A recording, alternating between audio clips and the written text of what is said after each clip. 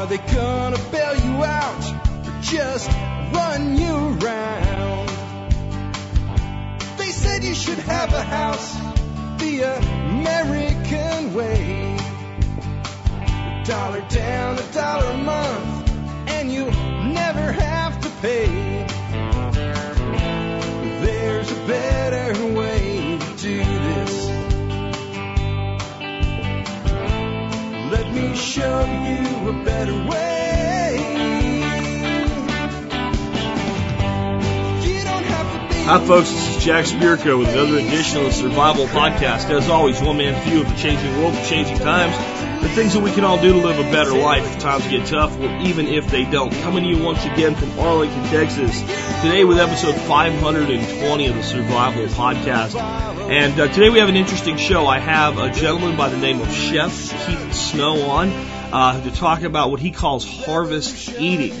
And Keith specializes in cooking locally grown things and cooking things like, like we talk about growing here on the Survival Podcast, you don't necessarily always find down at the local grocery store. And he's a pretty big homesteader himself, lives on a farm. He'll tell you more about that in a bit. Before I bring him on, though, let's go ahead and knock out today's housekeeping. Housekeeping item number one, as always, let's take care of our sponsors. They do a lot to help take care of you by making sure the show is here 5 days a week, Monday through Friday, most weeks out of the year. Anyway, I do occasionally take a vacation, and even when I do, I try to leave a show or two behind for you when I'm on vacation by pre-recording a couple.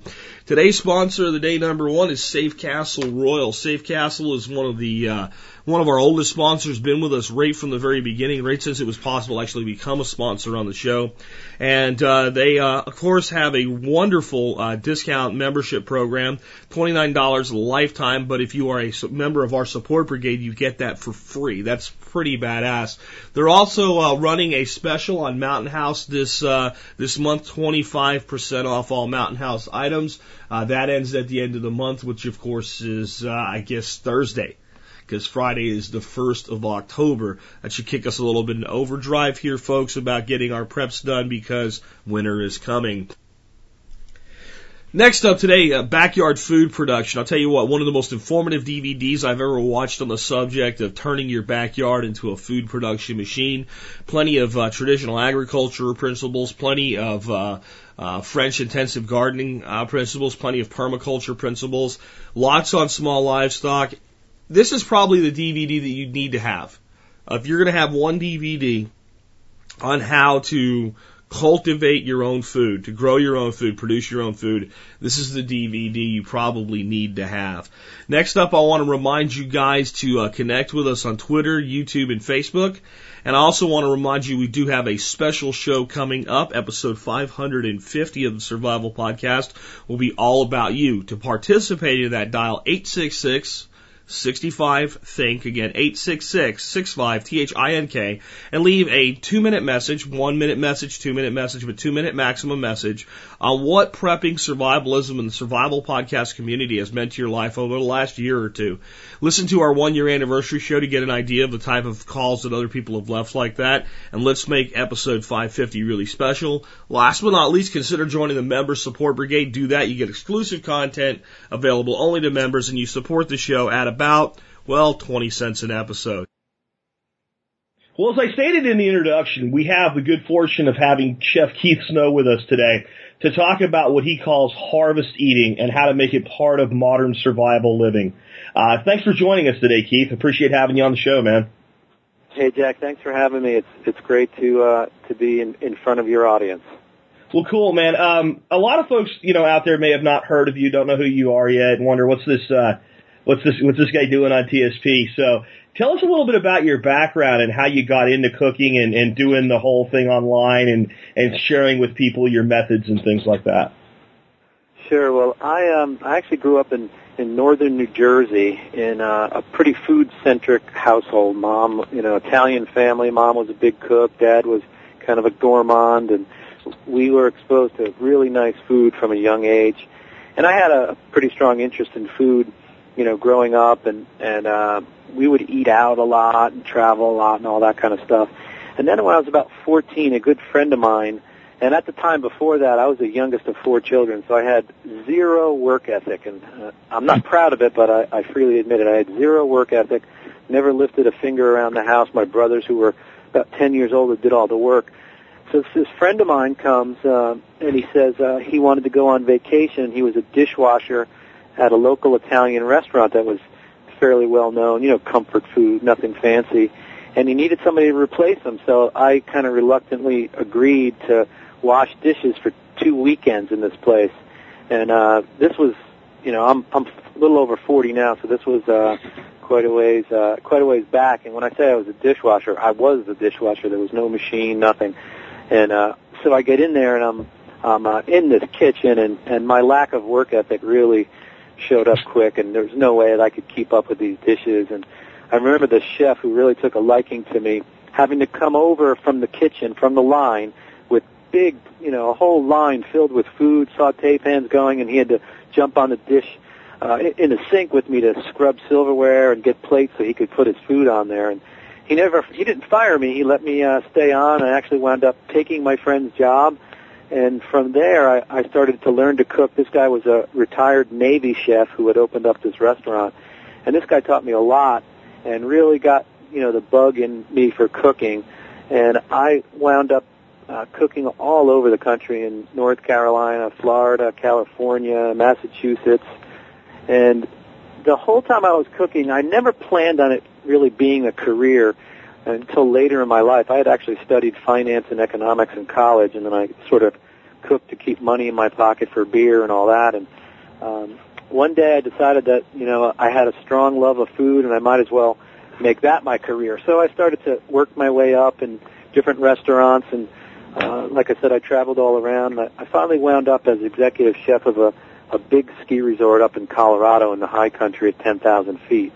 And we did about $10 million worth of food and beverage. I had a couple of hundred employees that were under me, and I think I had 12 direct chefs that reported to me, and big operation. And I did that for a couple of years, and I didn't get burned out on the food part, but I got burned out on the politics, and just if you're trying to create excellence in these restaurants and you're staffing them with 18-year-old drunken ski bums from Kansas, it's pretty difficult. And, I remember one of the last straws was we had this one really nice facility. It was set to open on Thanksgiving weekend, which is a really big weekend up there. And we had this really nice buffet breakfast, and it opened up at 8 o'clock, and it happened to be my day off, and we had a new hire, and he was supposed to open up and get the place going. And I'm laying in bed one of the first days I had off in 2 months, and I get a call from the food and beverage director screaming at me that there's a line of people in front of this restaurant, and no one showed up to let them in. And just things like that, over and over, trying to deal with this, huge job. I did really well at the job, don't get me wrong. I lowered their food costs and improved their quality. But after a few years of that, we had our first daughter, who's now 8. And I don't know if any of your listeners have been up at 10,000 feet above sea level, but it's like living on Mars. It's just freezing cold and super dry, and kind of it's a great climate to ski for a few months, but it's miserable the rest of the year. And I wound up buying a piece of property in western North Carolina, 12 acres of raw land, and I did that in the summer of '02. I wound up building a really nice Morton barn, and we had about 800 square foot living quarters put in there, and with a nice full kitchen and all that. And my wife and an 8-month-old baby girl moved into that little barn apartment. And when I was at the ski resort, I had a lot of chance to do food media and interviews and some TV, and I kind of enjoyed that. And when I was in the barn, I had the opportunity to shoot a pilot for a TV show with some producers that worked on the Food Network. And we wound up shooting it. It took about 6 months, and we had the thing produced, and we had it picked up, and we couldn't fund it. We needed a lot of money to fund this 13-episode series. And at that point, it didn't get funded, and the topic was going to be cooking with local foods and seasonal foods, which is my specialty. And from there, I was a little pissed off that we couldn't fund it, and I said, to hell with these TV networks. I'm going to take my show to the internet. So I put harvesteating.com up, and at first it was just text-based. I started sharing my recipes, and we had forums, and a lot has happened since then. But in '06, we started adding videos, and one thing led to another, and now I've got 20,000 people from all over the world that are members to the site, and I've written a cookbook, and we're working on a TV show, and just a lot of things have happened. And the content, like I said, it surrounds local foods and seasonal cooking, which in a fast-paced, convenient society is something that not a ton of people practice, but more and more are practicing. Yeah, we've got the whole locavore movement and all like that going on now. And, of course, I mean, you just talked about basically homesteading. You guys bought this piece of land, but you couldn't just throw a brand-new house on it right away, so you put living quarters in a barn. You kind of bootstrapped up everything you're doing.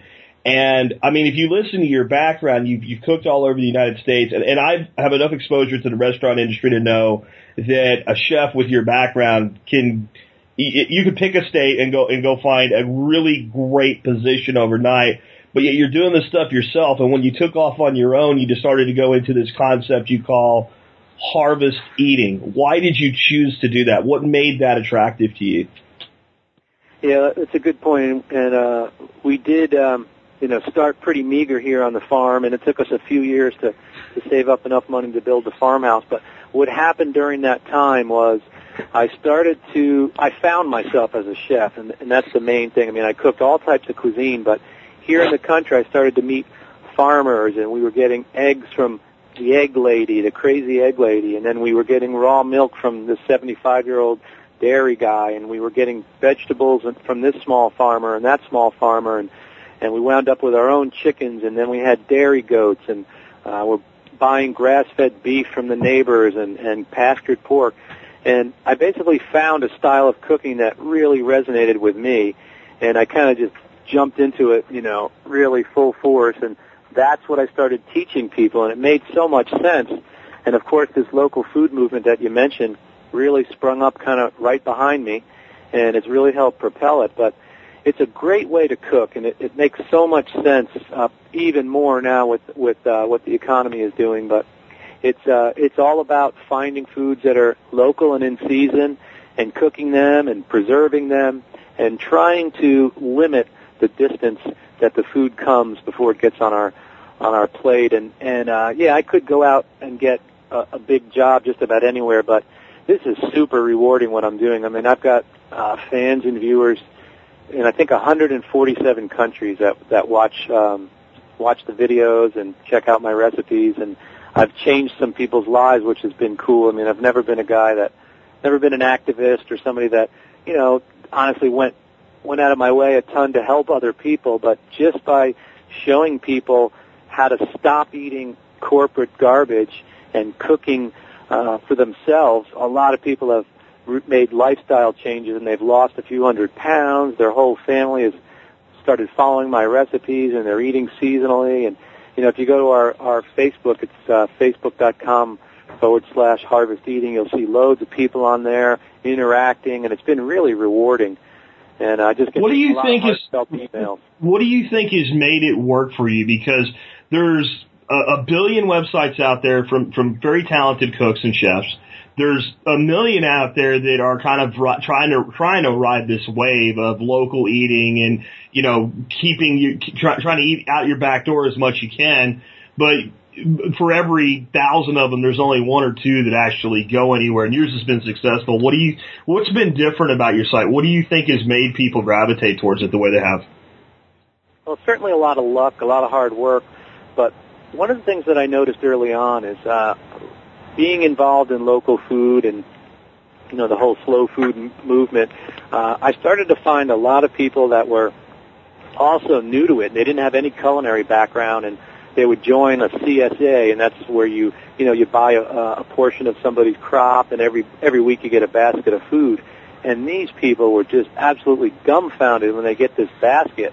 First of all, the foods don't look like the ones that you get from the store. There's no packaging. They're not pre-cut.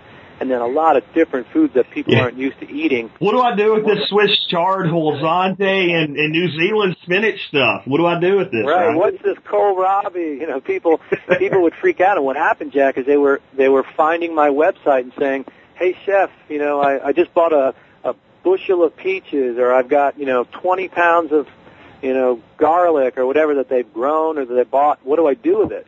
So I started to organize the recipes and the videos based on the seasons, because I knew that in the summertime I'd be getting people looking for zucchini and tomato recipes and corn recipes. And in the winter they'd want soups and stews, and Super Bowl Sunday they'd want chili. So I started to organize the recipes around the seasons and putting out the new content during the season in which it was appropriate, and then also categorizing the recipes like that. And it's really taken off, and I've just developed a name for myself as the seasonal cooking guy with local foods. And the other thing is, a lot of chefs, this is a very egotistical business, because every chef wants to think he's the best chef.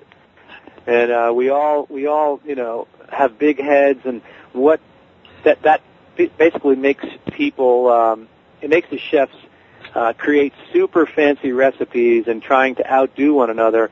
And while they may, get one up on a fellow chef, the recipes are so complex that the average person just can't keep up. They don't know where to find the ingredients. These guys wear white chef's coats, and they're, really flashy with their French techniques, and it just loses most people. So what I've tried to do, if you go and you check out my cookbook, the Harvest Eating Cookbook, there's very few recipes that have more than 5 or 6 steps in the, in the method, and then the ingredient lists are very short. So we don't have recipes that you need to get, caviar from Russia and all this kind of crazy stuff. And my approach is kind of simple, and I'm pretty relaxed. I don't throw food around and bam and all that kind of stuff. Yeah, and people have just found it relaxing, and I get emails that the content's approachable and that they feel confident when they watch me. And it's more of a fluke than anything, but I knew I needed to keep it easy, and that's just helped the thing grow. So why do we got you on here on the Survival Podcast, and we talk about everything from the economy crashing to environmental issues to a lot on homesteading, permaculture, gardening, and tons on food storage and eating locally and growing some of your own. This is really kind of a perfect marriage, then, your style of cooking with kind of the homesteading, modern survival, not the stereotypical survivalist off in the woods with a box of MREs, but the modern survivalist lifestyle, the modern homesteading lifestyle. It really fits what you're doing well, doesn't it? Yeah, it does. And one thing that's also helped me is I'm not a guy living in New York City telling a homesteader, how to do things. I live on a farm. I have animals. I've got horses in the field. As I said before, I've had chickens and goats. I garden in 3 different spots on the property. We're avid canners. We dry food. I grow herbs. I do all that so I can speak from a place, of authority that I'm actually doing it. And what's going on? You mentioned the economy. Like I said, I've got a background in economics and finance, and I don't take it lightly. I know the condition that the United States and, quite frankly, the world is in, and it is a pretty tentative spot right now. And my message and your message is so spot on, because if things start to go haywire, people, everybody needs to eat. And you talked about survivalists or homesteaders, people that they're moving back to the country in droves, and when they get here, they need to realize that they've got so many things at their disposal. How can they cook with local foods? What can they grow in their area? What do they do when they grow it? What kind of recipes can they make? And it needs to turn into a lifestyle for these people, but they need guidance. So it can't be something that, people are going to learn things on their own, but it really helps if they've got some guidance and somebody showing them the way. And that's kind of what I've done and what I hope I continue to do. I think it brings a lot of confidence too. Because you think about it, a guy moves out to the country and maybe he even doesn't get huge acres. He gets an acre or two, and he's finally got his garden spot and all, and the whole family's involved. They bring in some livestock. All of a sudden they got eggs.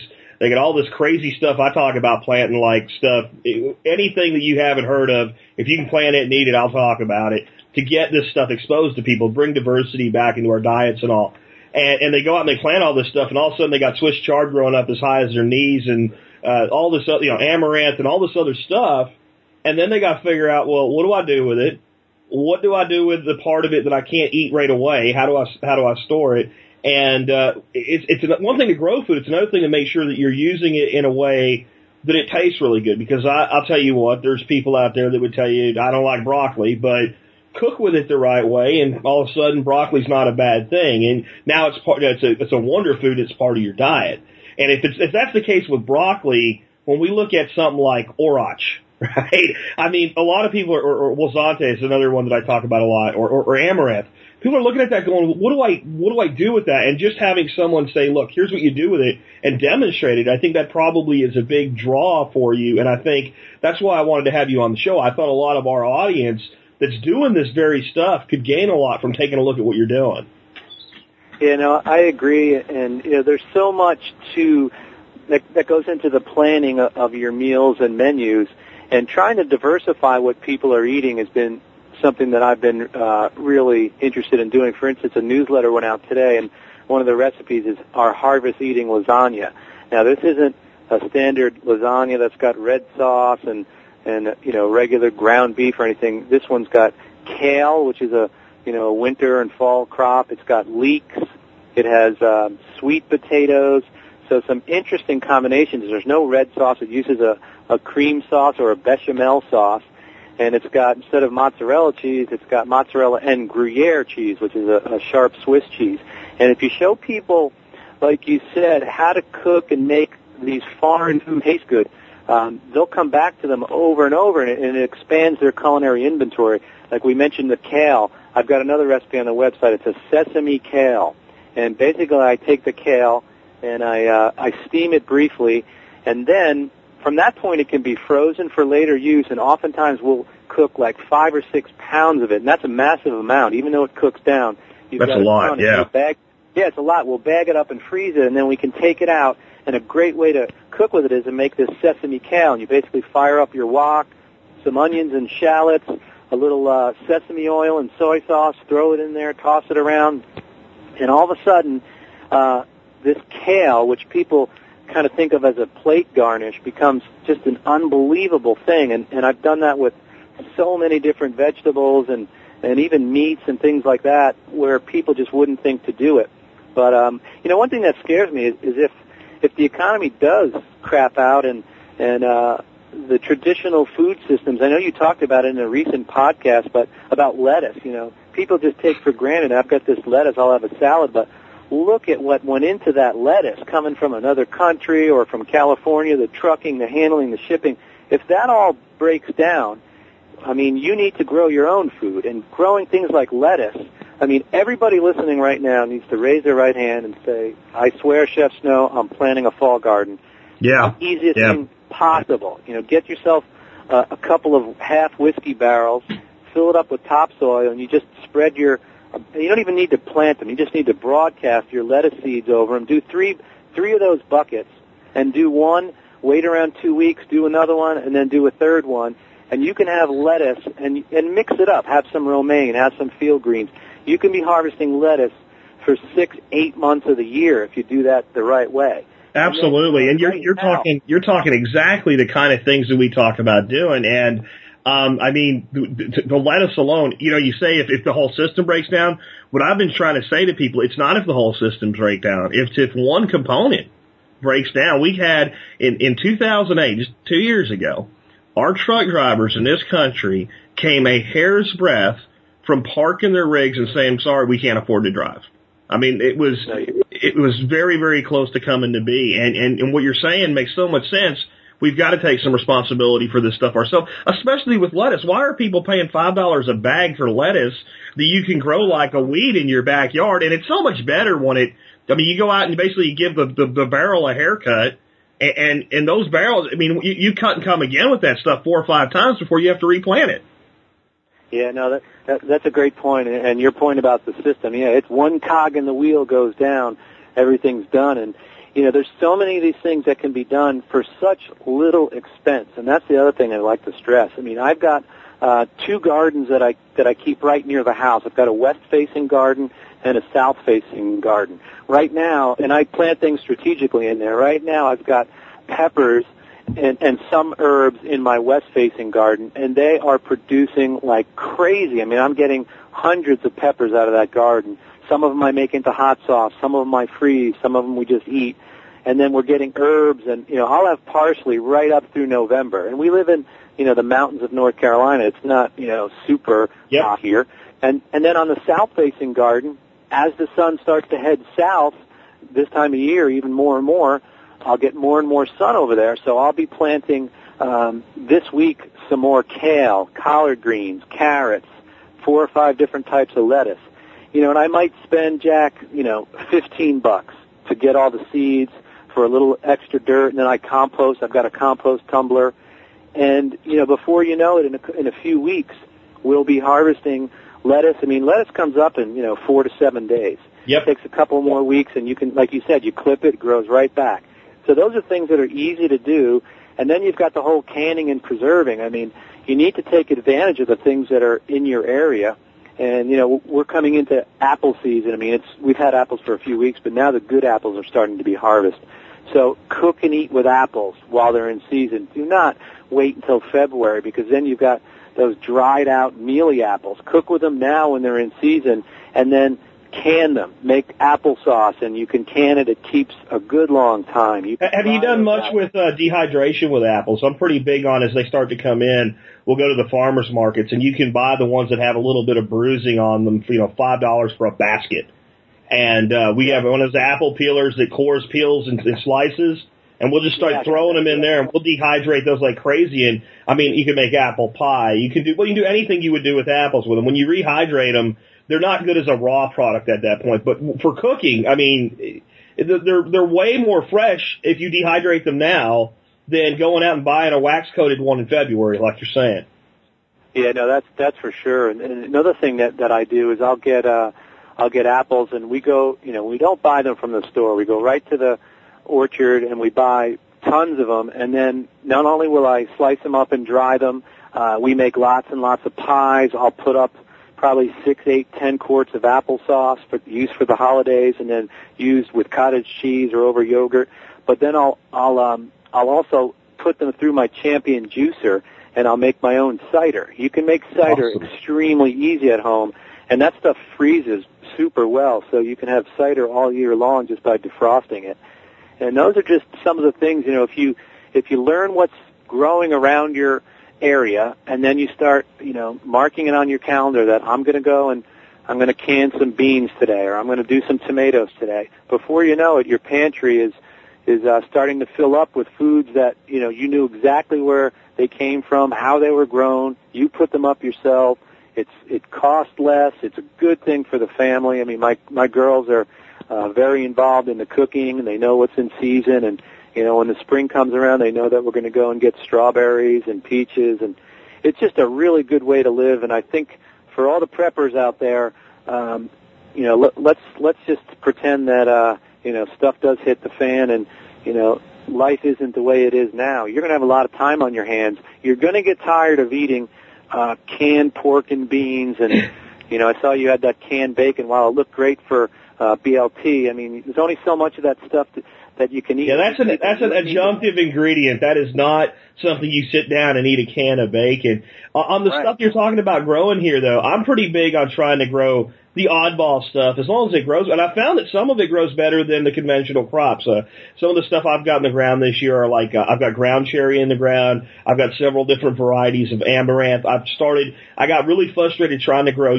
sweet corn that's real nutrient, intensive, and I started growing, at the recommendation of Marjorie down at Backyard Food Production, some of the older southwestern varieties of like blue corn and red corn. And they just seem to do much better. Are you kind of big on trying to, I grow all the kitchen garden stuff as well, but are you kind of big on trying to grow some things you can't just get at a store just for maybe the novelty, the variety, and just bringing it back into our diets? Yeah, no, absolutely. And I've seen some of your stuff where you're looking at some of the edible weeds and all that. But yeah, there's definitely been a big movement. A lot of the seeds that you get now are messed around with. And if you just search on apples, you can find, there's over 7,000 varieties of apples. It's not just McIntosh and Granny Smith. So I always encourage people to try and plant some of these other apples. And again, a lot of times they produce much, much better than supermarket variety, because that supermarket variety, it's got to produce perfect, pretty, shiny apples in order for them to sell. But you may get a much bigger crop, and maybe they don't look perfect. Maybe they're a little oblong, or they may have a little mark or some spots on them. A good example is an apple called the Gold Rush. If you can get some Gold Rush trees and plant those things, they produce the wickedest apple there is. I mean, this is the best cooking apple, the best eating apple, but you'll never find it in the store. So trying to find some of those varieties, whether it be apples or peaches, try and find old-timers and search on the Internet for nurseries that have some of these specialized, older sort of heirloom seeds, and you can grow great things. And I really think you're doing good stuff with the ground cherry and some of those edible weeds, because, like chickweed, boy, if I could sell that stuff, man, I'm a multi-millionaire. I got it all over my phone. We eat quite a bit of that. It's pretty good stuff. We're also pretty big. We use a lot of lamb's quarters, planting, all kinds of stuff like that. We've even taken to cultivating it on our property. We don't really plant it in the garden so much because it doesn't need that, but we encourage its growth, and we know where that patch is on our property. I also wanted to ask you real quick, I'll have some questions more about,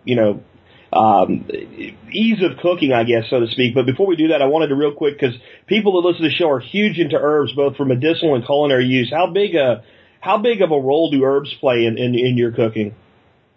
A pretty big role, and I definitely have all of the culinary herbs. That's another thing. We talked about lettuce.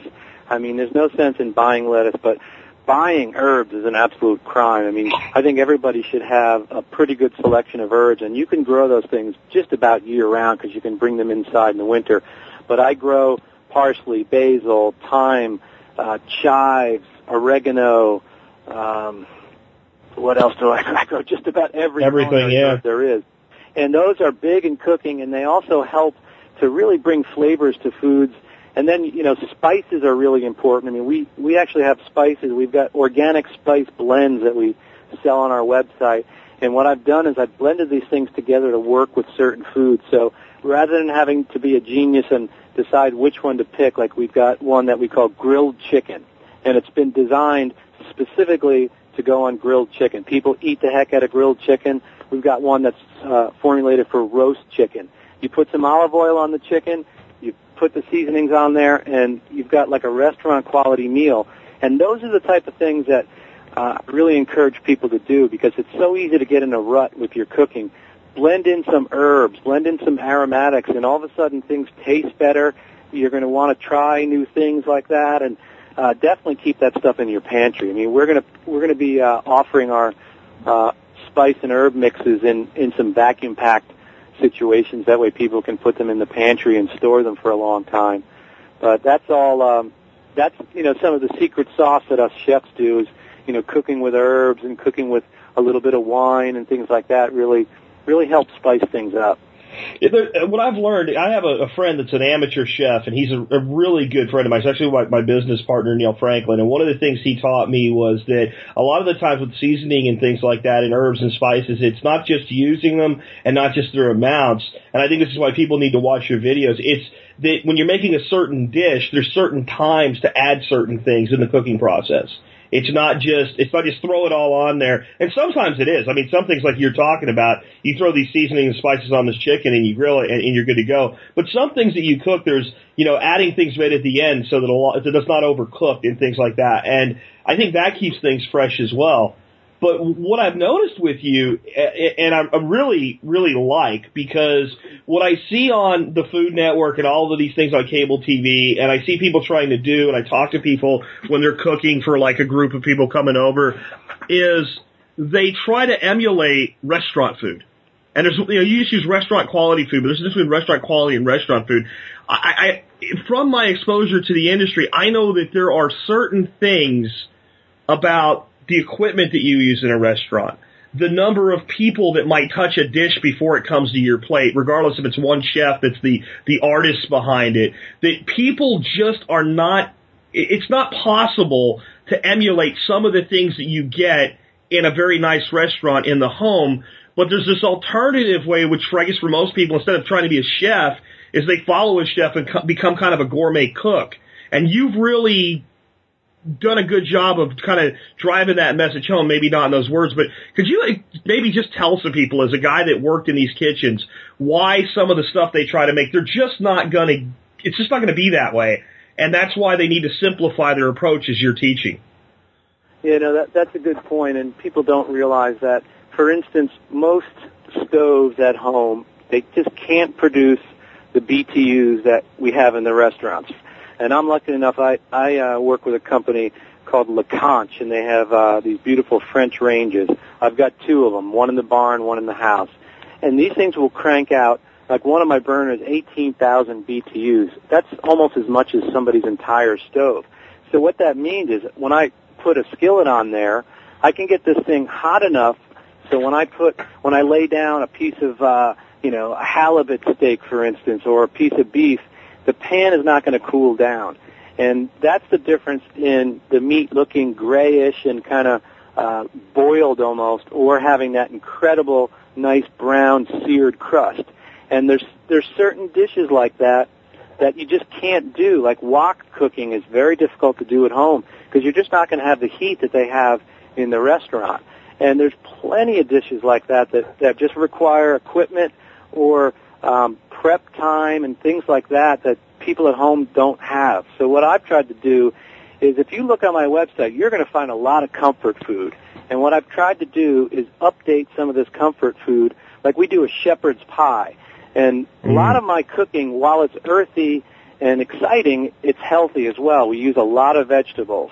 And, there's a ton of vegetarians and vegans that follow my website. But just trying to take things, for instance, one of the things that really got me started was taking macaroni and cheese and bringing it up to a great level where people could do it at home. And literally thousands of people make that recipe. I believe it's in my cookbook. I can't quite remember. But just doing things like that, cooking with comfort food, and using some classical techniques that people can do, but not basing it solely on what equipment they have. I try not to handicap people, because that always, to be honest, it pisses me off when you look at a cookbook and they're giving you recipes for like sous vide cooking or things that you just know 99% of the people don't have, or like certain pots, like showing people a terrine. Yeah, a terrine is great, but you need a terrine, and those things can cost like $150 to get a good French terrine. So I think that you just let something go in there that I think a lot of people might have missed, because they maybe don't focus enough.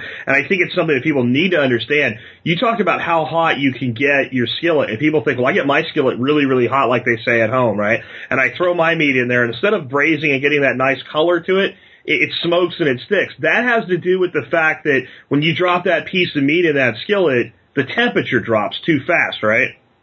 Right. That's what kills that. And I think I see people cooking and I always got frustrated because I'd watch Emeril and all these other guys, and they throw it in there and bam and whatever, and if they throw it, it's screaming hot, they throw it in there and it doesn't stick, and I get mine all hot, I throw it in there, and the next thing I know, I'm spending 4 hours trying to clean the pan. And, Neil was the guy that explained that to me. And he also said something else I'd like maybe you to comment on. He said there's as you start to learn these things, there's certain techniques that once you learn them, they're empowering. Now I can take that and use that somewhere else. So two things he taught me about, and I guess I was even doing it without knowing what they were called and knowing how flexible it was. One's a mirepoix and one is what they call Holy Trinity. Could you maybe talk about those and maybe some other things like that once you have that, now you can go off and start pulling things together and having more flexibility and empower yourself? Yeah, those are great points. You've definitely done your homework, Jack. And, like you mentioned, some of those techniques, you throw a piece of meat in a pan. There's one quick thing to note. You can't take a steak that's 37 degrees out of the refrigerator and throw it in that pan. The tip would be, let the thing come up to room temperature. So those are the types of little things that I constantly throw into my presentation, and that's what builds people's skills. But on top of it, like you mentioned, mirepoix and all that, there's definitely lots of little things that I would call an entry into the harvest eating lifestyle that then people can go wild with it. One thing is a pan sauce. I've got a recipe on the website and in the cookbook. It's a chicken breast with a cider mustard pan sauce. Now the technique here is a simple pan reduction, and people have no idea how to do this, and a lot of times, let's say you let's say you sear a piece of fish in a skillet or a chicken breast in a skillet. Most people are taking the chicken breast out. They take the skillet, it's got all this burnt-on stuff or brown bits stuck to the bottom of the pan. They're throwing it in the dishwasher or in the sink, and they go on and eat the chicken, but they're missing a critical component. Now, that pan sauce, let's just say you're doing those chickens. When it's cooked, you can take that thing out, put it on a warm plate in the oven, and all of a sudden you can crank the heat on the bottom of that pan. You've got all those brown bits. Now you can put a pat of butter in there, some minced up shallots and garlic that you already had made because you were going to plan to do this pan sauce. You throw that in there for a minute with a whisk it around for a second, and then you put in, maybe let's just say half a cup or 3/4 of a cup of apple cider, and you deglaze the pan, and you really scrape with the whisk, and it's going to come right to the boil because the pan is so hot, and you scrape up every one of those bits, and those will come up into the sauce. And then you boil that because you've got a wide skillet. It's going to evaporate really fast. Boil that sucker really hard, and when it starts to come down, turn it off, season it with salt and pepper, throw in 2 pats of cold butter, and swirl it around, and that cold butter will emulsify, and all of a sudden you've got a pan sauce. You could put a little Dijon mustard in there. You could do the same thing with a steak with red wine and butter and shallots and herbs. And all of a sudden, a pan that was just going to go into the sink turns into this incredible pan sauce. You put it on your meat or your chicken or your fish, and your wife or your husband thinks you're a rock star. And it's just one technique that you can use, hundreds of times in so many different ways. And I try to teach people all that stuff. Same thing with a vinaigrette. I mean, once you understand how to make a vinaigrette, you're going to throw that Kraft junk ranch dressing out the window. Especially when you can infuse it with your own herbs out of your own garden. And, here's the thing. This is why I love entrepreneurs, because you can hear the passion for this stuff in your voice when you're talking about it. But as you're talking about making this pan sauce, I'm thinking about all the preppers we have out there, keep chickens or ducks or rabbits and harvest a few of them every year for meat for the home. And if you're going to take all the time, and basically, I hate to put it this way, but when you whack a chicken and bring them in the house and pluck them and eat them, you're eating your friends. It really comes down to that, it's part of being a carnivore and part of the homesteading lifestyle. But if you're going to take this chicken and end his life, and it's probably a much more fulfilling life than he would have had, in a commercial farm, you might as well give him a noble end. And that sounded like a pretty damn noble end right there, because you took something that most people discard and you actually ended up using it as one of your key ingredients, which was the pan the food was cooked in. No, that's totally right. And we get a lot of animals that are raised naturally, whether it be pastured pork or grass-fed beef and all that. And then when we get them in the home, not only do we make sure that we use these great techniques to make them taste good, but we don't waste things. Like millions of people every night, tonight, they're going to be going out, they're buying a rotisserie chicken on the way home from work, they're going to eat that chicken, and then they're going to throw the carcass in the trash. They can take that, put it into a stock pot, add a few stalks of celery, just break it up by hand. You don't need any fancy, knife work. Throw in a few carrots, a bay leaf, maybe a couple peppercorns. Bring that up to a quick simmer, and then don't let it boil, but let it simmer for about 40 minutes. And then strain all that stuff out and let it cool off for about 15 minutes, and then put that in the refrigerator. Now you've got, probably 2 quarts of unbelievable homemade chicken stock that you just made with something that you were going to throw away and 50 cents worth of vegetables. Now you don't have to buy that canned stock. Now you don't have to buy that, just chemical laid in little cubes of, bouillon. You've got your own stuff. You can make a great pan sauce. You can make a sauce to go inside of a chicken pot pie. You can make chicken soup. There's so many uses for things like that, and not wasting food and treating things. The other thing, people get these great steaks, and then they don't know how to cook them, or they cook them to death. It's just such a shame when you've got such great ingredients. Yeah, what you just described with the chicken, That's something we do every year with our Thanksgiving turkey. We'll have out the obligatory plate of carrots and celery, and it never all gets eaten because everybody's stuffing their face with, pumpkin pie and things that you wait till Thanksgiving to actually abuse your body with. So there's always a lot of that left over. You have this great big turkey carcass. And we just take the pan of the celery and carrots and the turkey carcass and throw them into a stock pot. And that's a little bit of garlic and salt. And we end up with that same result, that big pot of turkey stock. And like you said, you can do so many things with it. It's really cool to hear you talk about that. I know people out there are probably getting hungry. I'm glad I ate before this interview. But, with all this great stuff, but could you drop maybe one more recipe on people, something really kind of cool and different, as we get ready to start wrapping up here? Yeah, let me give you something that's pretty timely with where we are at the end of tomato season. I'm going to give you a recipe. I call it a tomato fondue. Now, go and get yourself some really fresh tomatoes, beautifully, and let them be, fully ripe, nice red ones. Don't get any of those garbage hothouse pink tomatoes. Get some real ripe tomatoes, and what you want to do with those things, bring some water to a boil, and then core the tomato, take out the little stem part, core it out with a paring knife, and then take that knife and make a little X about maybe a 1/4 inch deep in the bottom of the tomato. Slice one way and then slice the other way, making an X or like a cross. And then take that and maybe drop around 10 of these tomatoes into that boiling water. Leave them in the water for about 30 seconds, and then take them out and put them into a little bowl that's filled with ice water. Cool those things off right away, and then take the tomatoes over a big bowl and crush them with your hands and drop them into the bowl. Then what you want to do is take around 2 to 3 cloves of garlic and mince up the garlic really fine.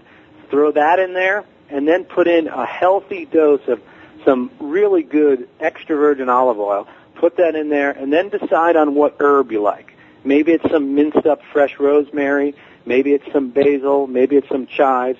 Whatever it might be, you take that substance and tuck it into the refrigerator for a day or so. And then you've got this tomato fondue that's super flavorful with that oil and the garlic and the herbs and the tomatoes.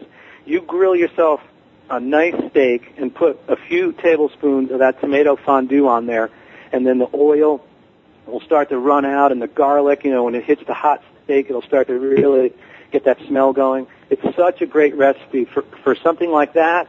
Or you can cook some pasta and take 4 or 5 scoops of this tomato fondue, throw it into the cooked pasta with a pat of butter and some good Romano cheese, toss it together, and you've got just an unbelievable little pasta dish. So that tomato fondue is really handy. And how simple.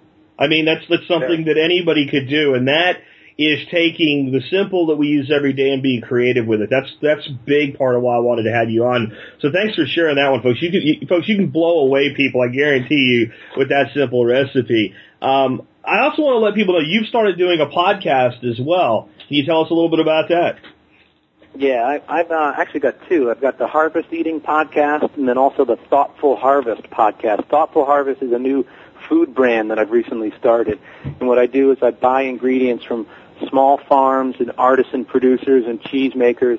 Then I fashion them into finished products, and we sell those. We've got some pasta sauces that people can check out at thoughtfulharvest.com. But the Harvest Eating podcast, I try to take all the things that we've been talking about. Like I think our episode up right now is on survival food storage. I actually listened to that. You did a recipe on survival. That was pretty cool. Yeah, and the next one we'll be talking about planting a winter garden and giving people some ideas and inspiration and encouragement to plant a garden. So we just talk about all the tenets of harvest eating and what things you need to be focused on to kind of live this lifestyle. And you've got kind of like a membership thing going on at your site too, where people can financially support the site, and they get a pretty good return for that, don't they? What's that all about? Yeah, well, we've spent, Jack, about 5 years now building up the site. There's over 800 recipes, probably 300 videos on there. And what we do is we basically give everything away for free, but the recipe is behind the members wall. You can watch the video. Let's say it's a chicken parmesan. You can watch the video right there, but if you want the recipe, we ask people to support the site and become a premium member, and that unlocks everything and all of the recipes, because some people, they just need those exact details.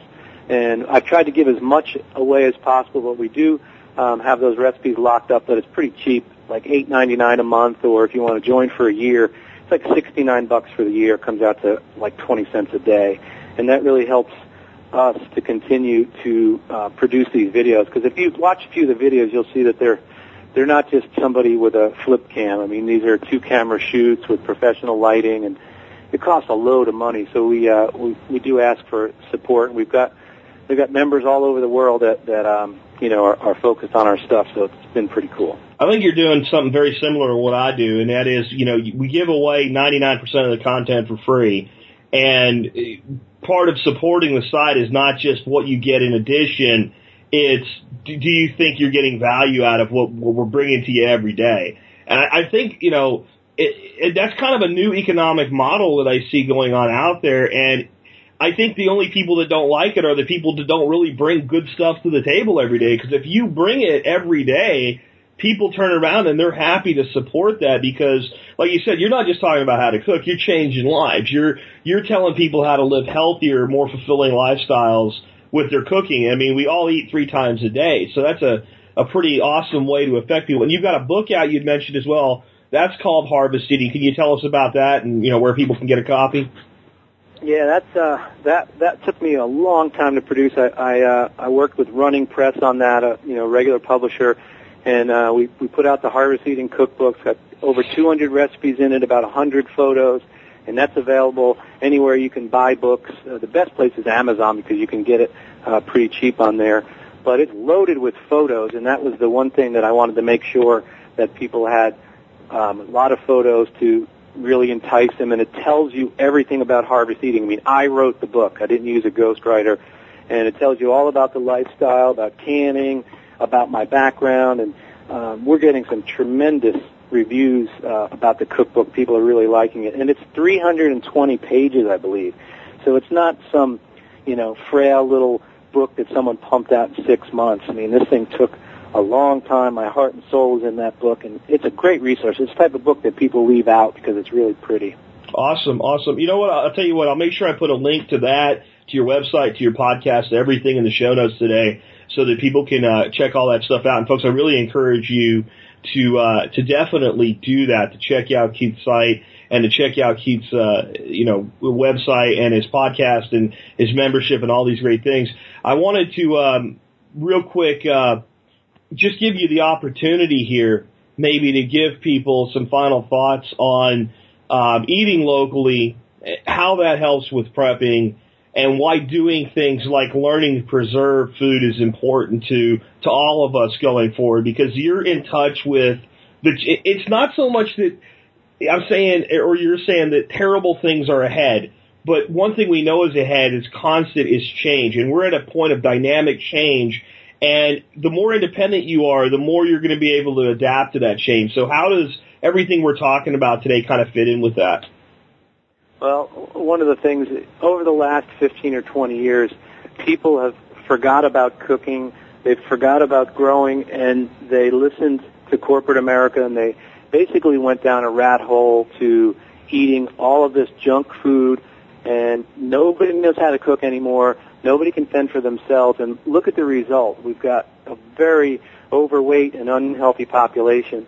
It's just not sustainable. People need to change their lifestyle, learn how to cook, learn what's in season around them, and teach their kids the same thing. And I can guarantee you that if you take these principles that I'm talking about, and you don't need to go full bore into it, just do 3 or 4 things. Grow your own lettuce. Start cooking some chicken and put a pan sauce on it. You start doing these little things, all of a sudden it starts to build up, and you start increasing your culinary inventory. You become more excited about food. You start to save money. You're supporting your local farmers. Your family's getting healthy. It really is it's a smart way to go, and unfortunately I do feel pretty confident that the old method of convenience and grabbing that food on the way home, that's probably not going to be here forever. I think people need to make a point to learn how to cook, get back to the land, and make a difference. And, you know, we were chatting before the show, and you said that you had some of these sauces that you'd put together kind of a package, a special deal for the audience if they wanted to try out some of your stuff. Yeah, if you could put a link to that, Jack, I'll send a case, and these sauces, they'll last about 2 years if you put them in your pantry out of the sun and, you know, don't leave them in a 110-degree car or anything. They'll last about 2 years, and these sauces are, like I said, I've sourced all the best ingredients from the United States. Our motto is grown in the USA. Our olive oil comes from a farm in California. Our herbs come from a small family farm in Illinois. Everything is locally sourced in America, top quality. I put these sauces together, and I'll send, for people that want to put these in their pantry, a whole case. It's 12 26-ounce jars, and for $85 I'll ship it right to your house.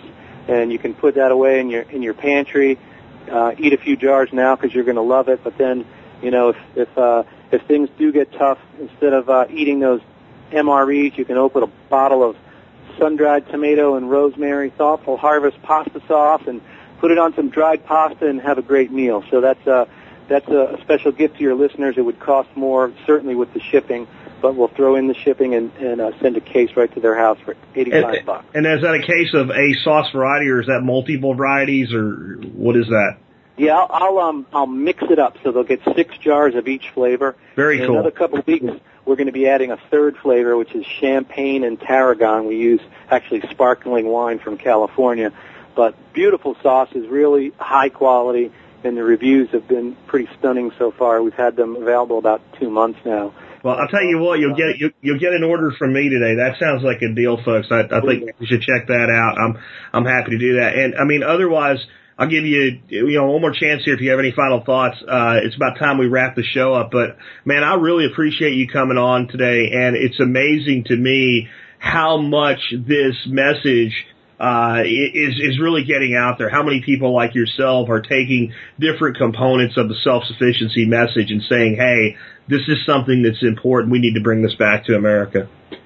Yeah, no doubt. I recently did some work for the Ball Jar Company. I was their spokesman at a canning event, and that company, for instance, is growing, in the triple digits a year. People are getting back to canning, and people are moving back to the land and really starting to do these things. And I think it's important. It's a lot of fun. I know it can help people out. And also, while I've got you, thanks to you, Jack, for putting together. I only came across you, I don't know, maybe 6 weeks ago, and there is just an incredible amount of resources there. Because when people make this move, I mean, it takes knowledge, and it takes trying to find somebody who's done some of these things, and that's certainly what I'm trying to do. And I've been trying to work my way backwards in your podcast. I think I'm back to episode 509. So I've got a lot to learn, but I appreciate what you do, and I definitely thank everyone for their attention today and any support, and I wish everyone really well. Well, cool, man, and I'd love to have you back on again in the future. I know my listeners are going to want to hear from you again, so thank you again for being here today. And folks, I try to bring you the best guests I can get. I don't bring a guest on a week or anything like that. I might do 2 interviews a month, and this is the type of person I want to bring on, people that are actually out there making a difference.